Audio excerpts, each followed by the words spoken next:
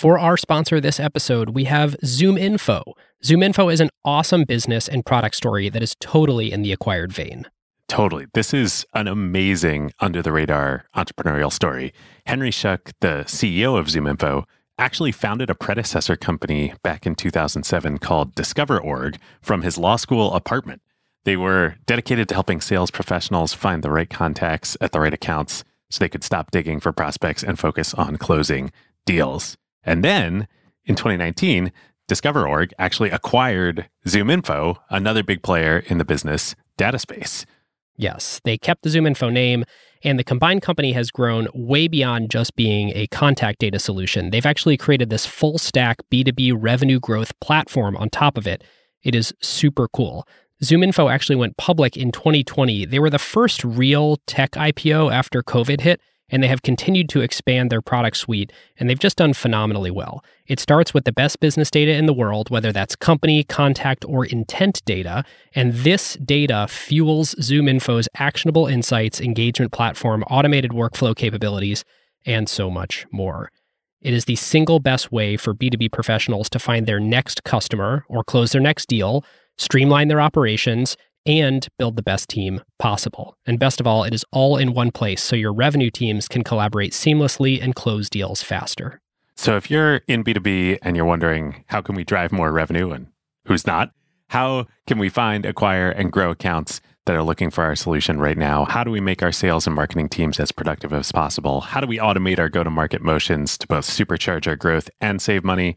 ZoomInfo is simply amazing. They now handle the full revenue pipeline from marketing to sales, even ops, all based on the number one ranked business data. Yes, customers include enterprises like Snowflake, Workday, PayPal, Dropbox, Unilever, and thousands of startup and growth companies, 30,000 customers and counting. And here's something really cool. ZoomInfo is making their go-to-market playbook available for anyone to try for free. You want to find out how you can use intent data to target key prospects, or how to revive a stalled deal by expanding your buying committee outreach? Head on over to acquired.fm/ZoomInfo to see the ZoomInfo plays, and just tell them that Ben and David at Acquired sent you. Yes, definitely. And our huge thank you to ZoomInfo. Who got the truth? Is it you? Is it you? Is it you? Who got the truth now? Is it you? Is it you? Is it you? Sit me down, say it straight. Another story on the way. Who got the truth? Welcome to episode 6 of Acquired, the podcast where we talk about technology acquisitions that actually went well. I'm Ben Gilbert. I'm David Rosenthal. And we are your hosts.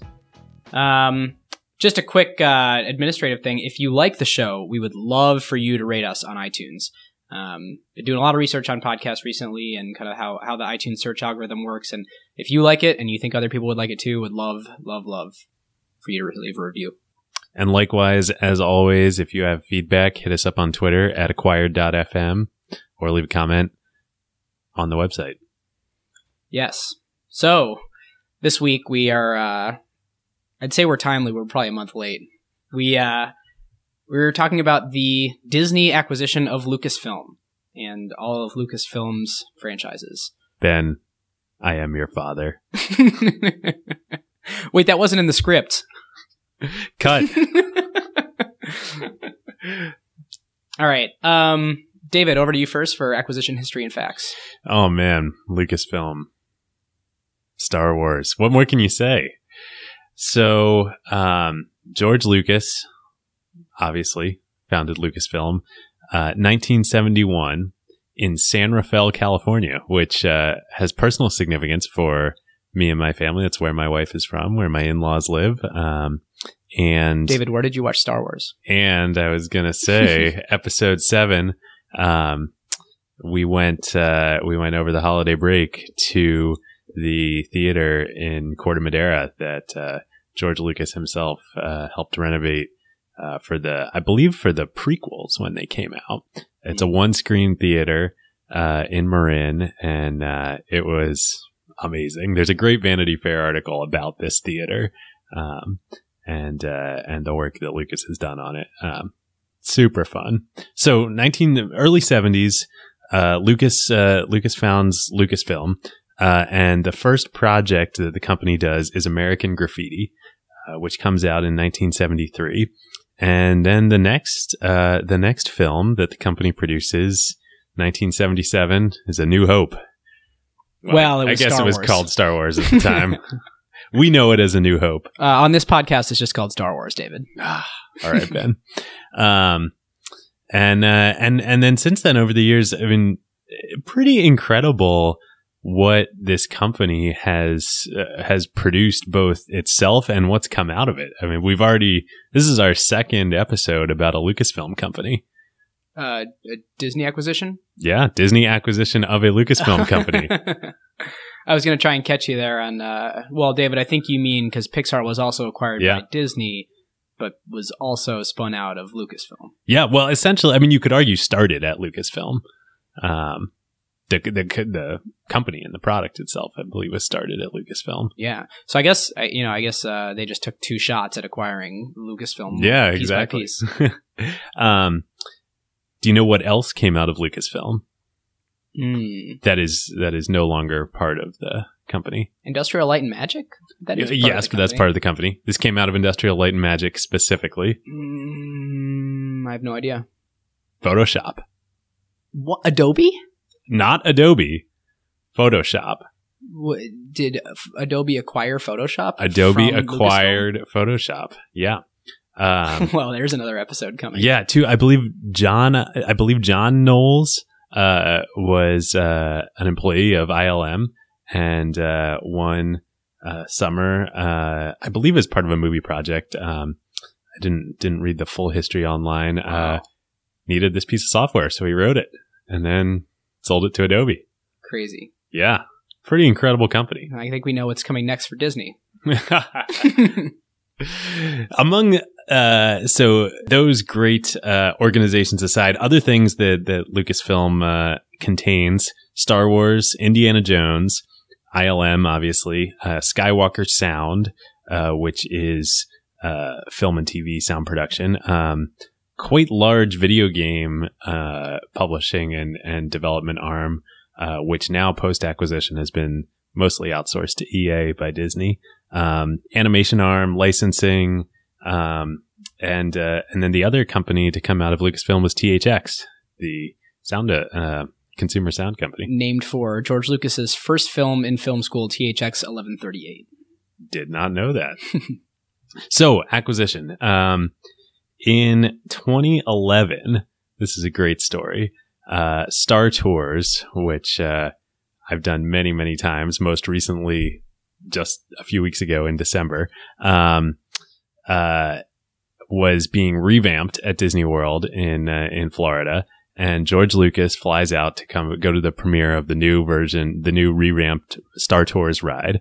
And while he's there, he's talking with Bob Iger, the CEO of Disney, and mentions to him that he's thinking about retiring and maybe selling Lucasfilm. And that was summer, I believe, of 2011. And then about a year later, a little over a year later, October 2012, Disney announces the acquisition, $4.1 billion. Ooh, pretty penny. And Lucas gives quotes in interviews saying he never dreamed of selling it to anyone else. Would have been pretty hard for him to sell it to anybody else. Yeah. It's interesting because I think we'll get a little bit into Bob Iger, but I mean, there's fascinating history there. There's a 20-year-old relationship where Bob Iger was working at ABC and actually greenlit the television show Young Indiana Jones for George Lucas, which did not go so well, but he kind of stuck with him through at least the first season, and there's always goodwill between Lucas and the trust that he and Iger had that eventually kind of led them here. Yeah. Interestingly, though, and I didn't realize this till we started researching this episode, Disney obviously spends $4.1 billion to acquire Lucasfilm, and acquires a lot within that, all the properties we just mentioned, ILM and Skywalker Sound and whatnot that hadn't been spun out. But the distribution rights to the original Star Wars movies were held by Fox and still are. Oh, wow. So Disney was really making a big bet on the future with this acquisition. Yeah, because it's easy to justify buying that existing cash cow. You know, there's pretty much no chance that those movies are going to stop raise your selling. hand if, in anticipation of The Force Awakens, you digital purchased the Star Wars collection. It was my hands in the air. Both of us. I went to watch it on iTunes, and the only way that I could do it was like some massive 3-pack collector's edition, really expensive digital download. I mean, I sprung for the 6-pack on Amazon. Oh, nice. So that when I bought that through Apple on the Apple TV, is that through Fox? That money's going to Fox. We watched 4, 5, and 6 again. Actually, this isn't fully true. I watched the despecialized editions, but also I'm not going to get into that. That's a problem. But yeah, that's crazy. So Fox was actually capitalizing on all the hype of that opportunity. I got to imagine Fox made a significant amount of money in the lead up to The Force Awakens. That doesn't include do you know if that includes merch from those original characters? Like if they're selling a episode 4 Han Solo toy. Yeah, that's a good question. I think this is on the Wikipedia article about the acquisition, but David's giving me homework. Yeah, giving us all homework. I believe I read in there that at least for episode 4, I think there's a special deal for episode 4 that Fox might be even getting those ancillary rights as well. Well, you want to keep going with the... Let's keep going.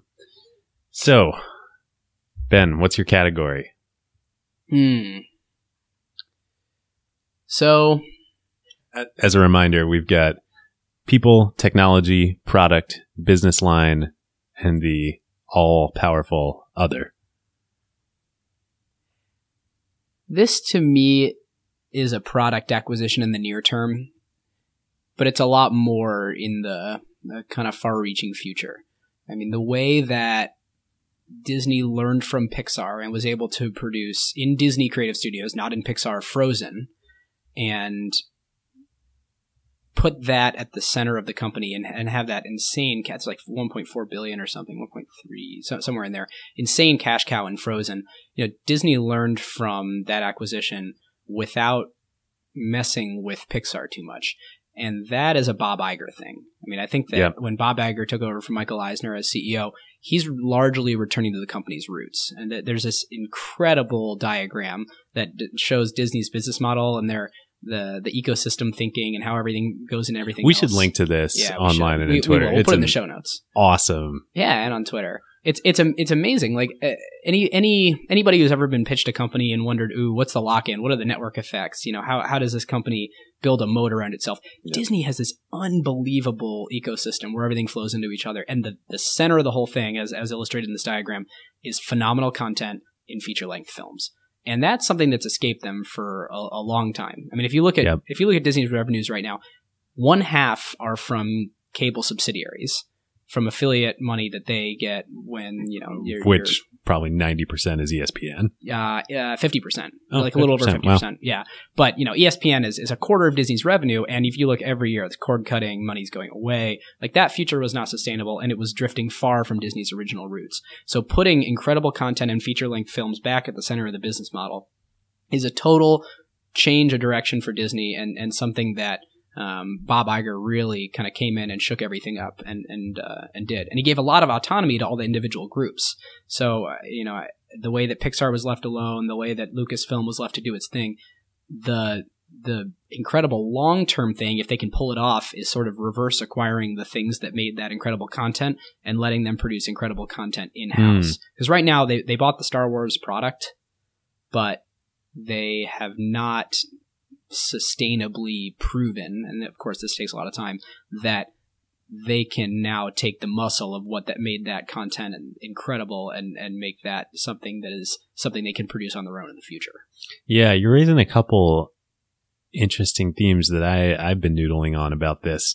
So one, I would my category. So you said product today and business line in the future, or yeah, I guess.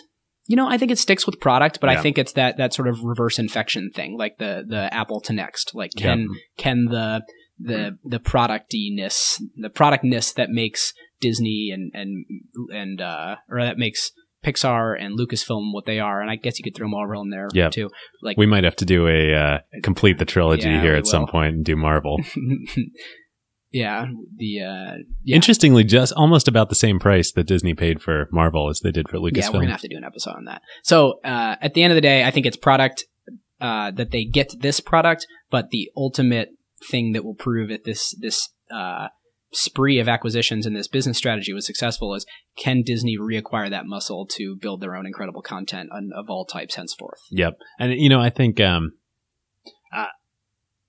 I basically think the same thing. My frame on it that I was going to say is this is a product acquisition, but what the product is the product is the juice that flows through the Disney flywheel. And this diagram that Ben was talking about, Walt Disney illustrated it by hand. It's beautiful. There's Mickeys and Minnies and Tinkerbells. Turns out the man was a good illustrator. Yeah. All throughout it, but it's this amazing, just document of business strategy and what it is a flywheel. I've been thinking a lot about flywheels over the past few months, inspired by the Everything Store, reading the Everything Store and thinking about Amazon and the Amazon flywheel, and the definition basically being, how do you create this dynamic in a business where you've got different pieces of the business, and if you push on one piece of the business, it accelerates the whole system. So like in Amazon, it's, lower prices lead to more consumers, which lead to more suppliers in the marketplace, which and leads to more leverage over those suppliers, which enables you to charge lower prices, which gets you more consumers, which gets you more suppliers and more leverage, and on and on and on and on.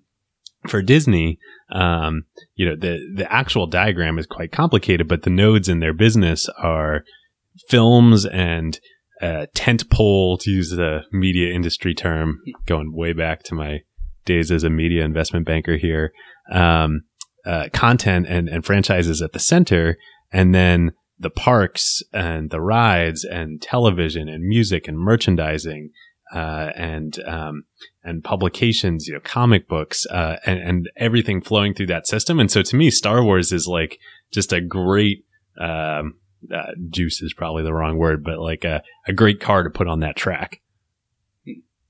Yeah, I like that way of thinking about it too. All right, next section. Themes? What would have happened otherwise? Oh, yeah. Which we almost skipped, but I think could be interesting here. Yes, I'm not sure David and I totally agree. What would have happened otherwise? So Lucas sat on this for, I don't know how long. From 40 years. Yeah, but he started saying in 97, no plans to make the sequel trilogy. I've made the original. Sat on Star Wars. Yeah. I mean, we haven't seen anything since 1997, and he's been adamantly saying, "I will never produce more Star Wars." Blah blah blah blah blah. And he's also been saying, I'm glad he didn't. Howard the Duck. And not only that, saying that he wouldn't, but saying that he wouldn't license it to anyone else either. And I think that maybe that's just like, that'll wear out over time, and this thing has too much value not to go back and remilk, and they would have sold it to somebody else. But I think the circumstances were unique, that this is exactly the sort of thing that Disney was acquiring as part of its new strategy going forward, that there was a relationship and trust there from Lucasfilm, not only with the relationship with Iger, but also, that they watched Lucas watched Jobs take Pixar from him, be extremely product focused about it and very hands-on and very intentional to keep that thing separate, and then watch the fact that Disney was able to shelter it. And when Disney was able to keep that thing separate and nurture what made it special, and I get the sense that Lucas doesn't have that trust lightly, that this wouldn't have been sold to someone that he didn't feel would keep it in that sort of form. So this was inevitable. Well, I don't think it would have been Disney or no one, but it's hard to imagine this falling into place with a company other than Disney. Could you imagine Fox owning Star Wars? Well, what if? That's just as crazy as 5 years ago saying, "Can you imagine Disney owning Star Wars?" Yeah, but I mean, like, there was Disney and Lucasfilm have always had a tight relationship. I mean, there's the Star Tours ride, there's the Indiana Jones rides, Well, is it possible that Lucasfilm would just not have produced more films, that George Lucas would have retired. It would have made boatloads of money off the merch Off forever. ILM. Yeah, and like it's just not a company that produced films anymore. It was a defunct film Yeah, producer. it's interesting, right? And that kind of gets to, if you think about acquisitions as a form of investing, which they should be, it's just one that most companies tend to be pretty bad at. At the core of investing is about identifying. It's about identifying mispriced assets. And so if you're Disney, Bob Iger, and Disney's famed technology and strategy group and M&A group, and you're looking at Lucasfilm, and the worth of Lucasfilm sitting there as an independent entity was X, call it 4.1 billion, but was that mispriced relative to the opportunity that Lucasfilm had? I think, if The Force Awakens is any indication, I think that the not so secret in that I am just like beyond excited about is, we're not going to have to wait too long to see Star Wars land and all the spin-off movies that they've already announced and everything coming down the pipe. I don't know. I mean, this is the part where I'm going to say there's a spoiler alert. So here's a couple seconds if you'd like to turn the podcast off.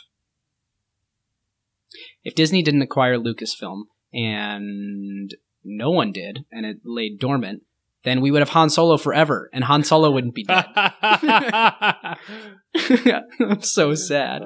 Well, I saw in doing research for this, I think the second Star Wars spin-off movie that Disney's going to make is a Han Solo Chronicle. Yeah, the first being Rogue One, and the second being the first of the Chronicles following Han Solo. Man. So that's kind of amazing. I mean, we've got 5 films queued up before 2020. I mean, let's review the finances so far from The Force Awakens. So already it's made $1.78 billion on. That's incredible. Yeah, recording this on January 14th. That's including domestic and international, not including any merchandise. Less than 1 month. Yeah. Just box office receipts. On a $200 million budget.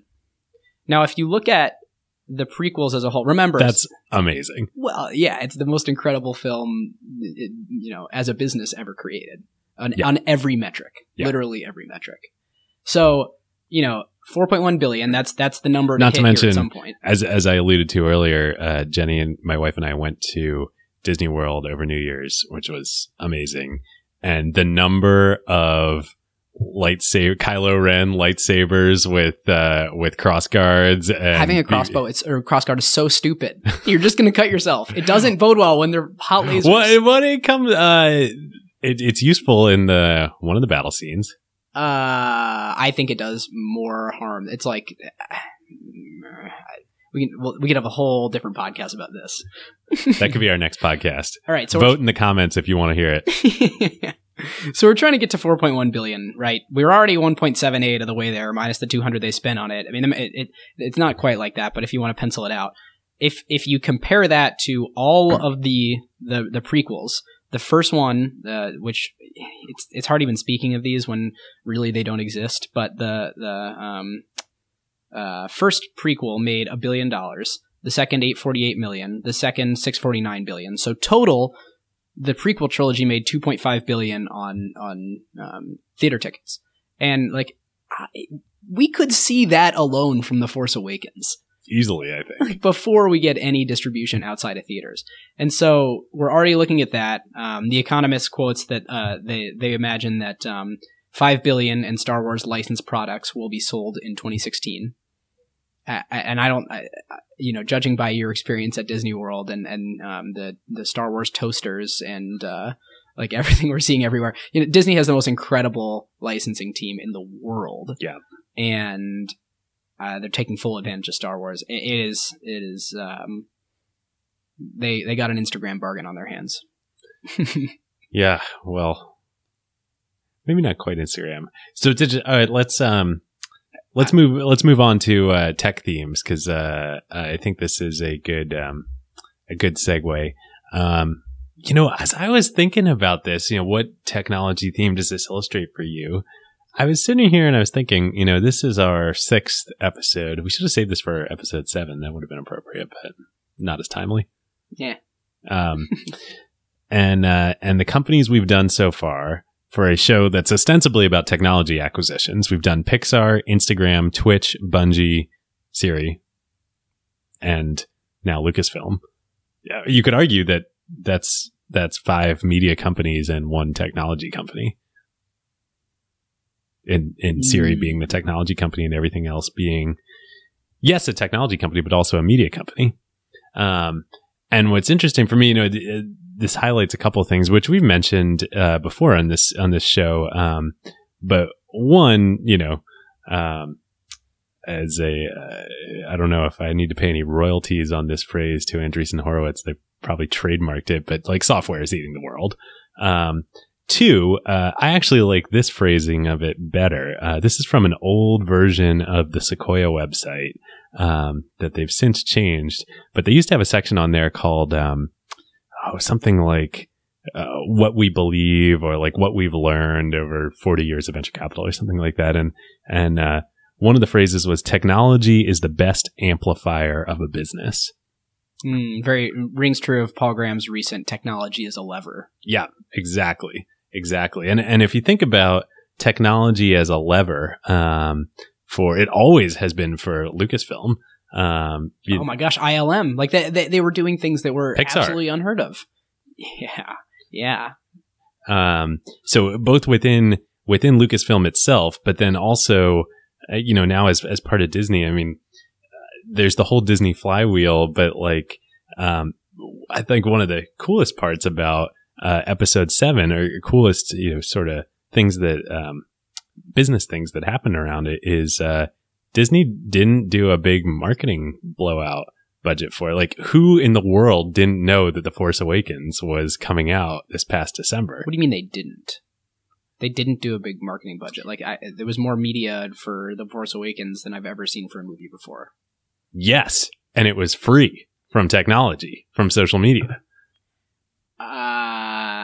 So there's had a tremendous amount of earned media there, but a tremendous amount of earned media, and of course they had a marketing budget for the film, and I believe it was about $100 million, but it was on the low end for big tentpole movie releases. And actually, there are a few interviews with Bob Iger about this, or stories. There's one in the Wall Street Journal, and I think one in Fortune, where he really pushed the company to be thoughtful about this and say, hey, do we need to spend a huge amount of like traditional marketing on The Force Awakens?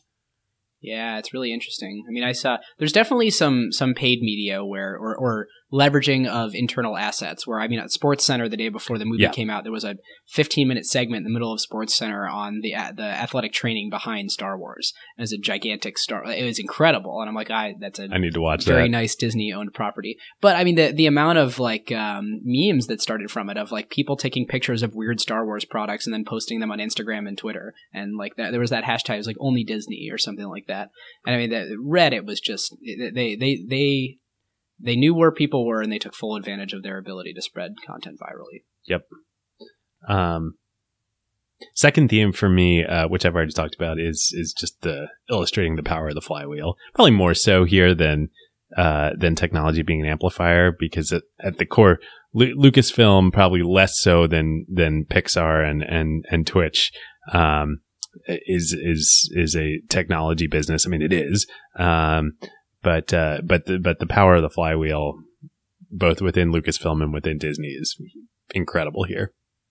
Yeah. It's interesting. I was thinking, a lot of times we talk about themes, we talk about the technology themes, and other ones, the acquisition themes. This almost feels like a Facebook style acquisition, where Disney is acquiring a portfolio of, third-party brands that they really are learning from, but not roping in the wrong way. They're leveraging the Disney assets and the things that Disney does best, merchandising, and a lot of this media distribution. But they're not. Well, actually, here's the best litmus test of all. There was no Disney logo at the beginning of Star Wars. I mean, we didn't have 20th Century Fox. We didn't get the fanfare, and like, God, did my heart sink. But I'll take it as a compromise for we didn't get the castle. And it was of course I couldn't stop thinking about this during the movie of how good Disney is at just like letting this thing be what it is, contributing its own assets where they make sense and learning from it in a very slow, hands-off way. And the trend there is, I mean, that Facebook is the shining example so far of companies that know how to do really good kind of siloed acquisitions where you don't mess it up too much. And like, look at Instagram from the day it was acquired to today. You know, you look at WhatsApp from the day it was acquired to today. That is the theme of the modern acquisition that goes well. And I think it's a major theme of this show. Look at all the episodes we've done. The successful deals have all been this style of acquisition: Pixar, Instagram, Twitch, Bungie, to an extent. As we heard Ed talk about, they had their own office. They knocked down the walls.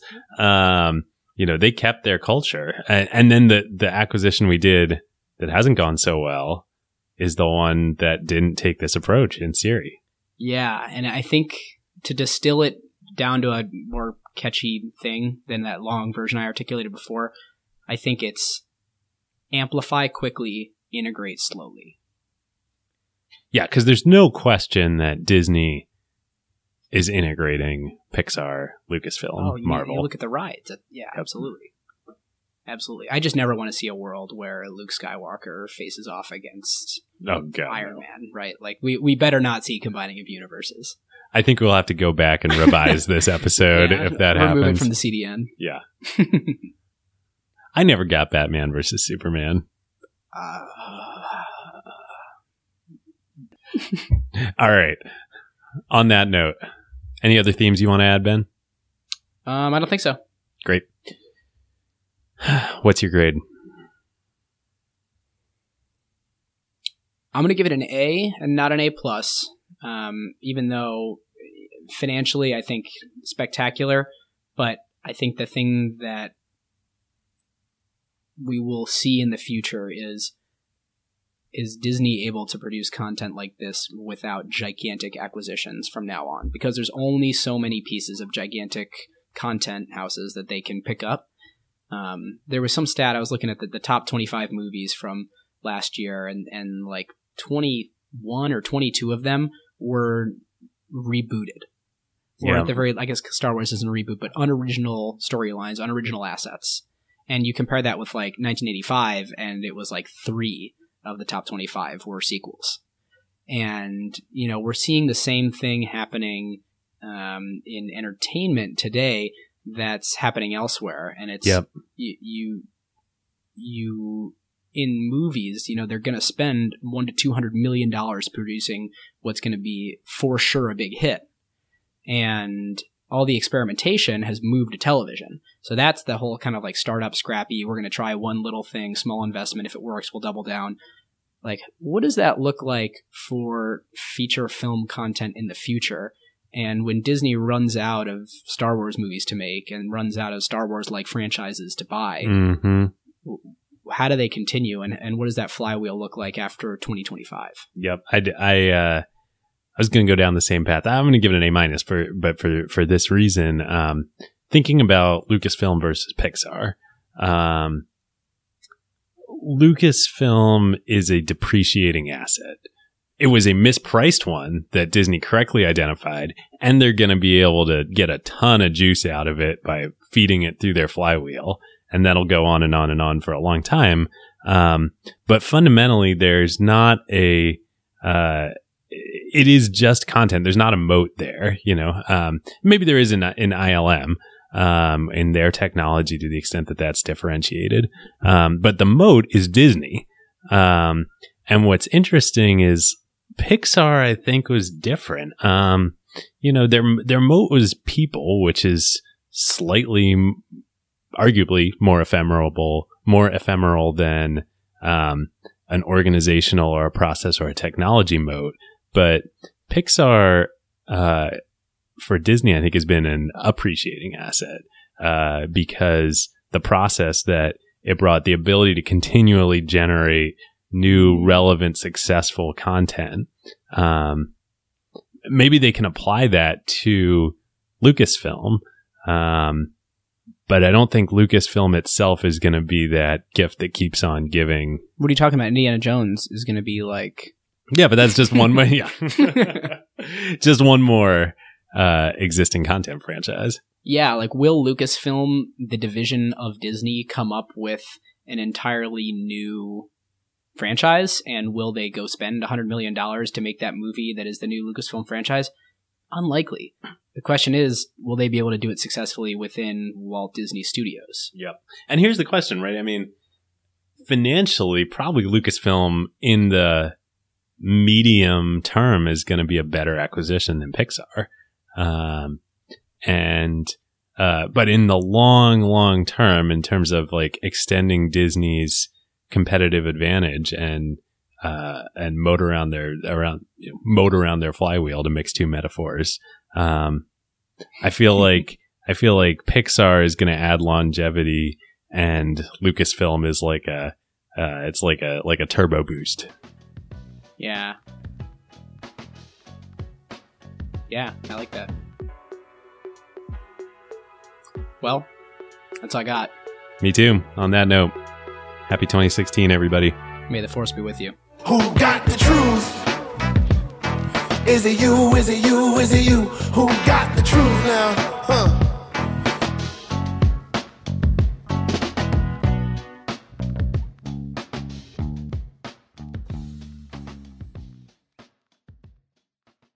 Well, a huge thank you to our sponsor for this episode, ZoomInfo. If your company wants to supercharge its ability to find, acquire, and grow customers while also becoming more efficient, it is a no-brainer to start using ZoomInfo. And now they're making their automated go-to-market playbook available for free for anyone to try. Head on over to acquired.fm/ZoomInfo to see this go-to-market playbook. And when you get in touch, just tell them that Ben and David at Acquired sent you. Thanks, ZoomInfo.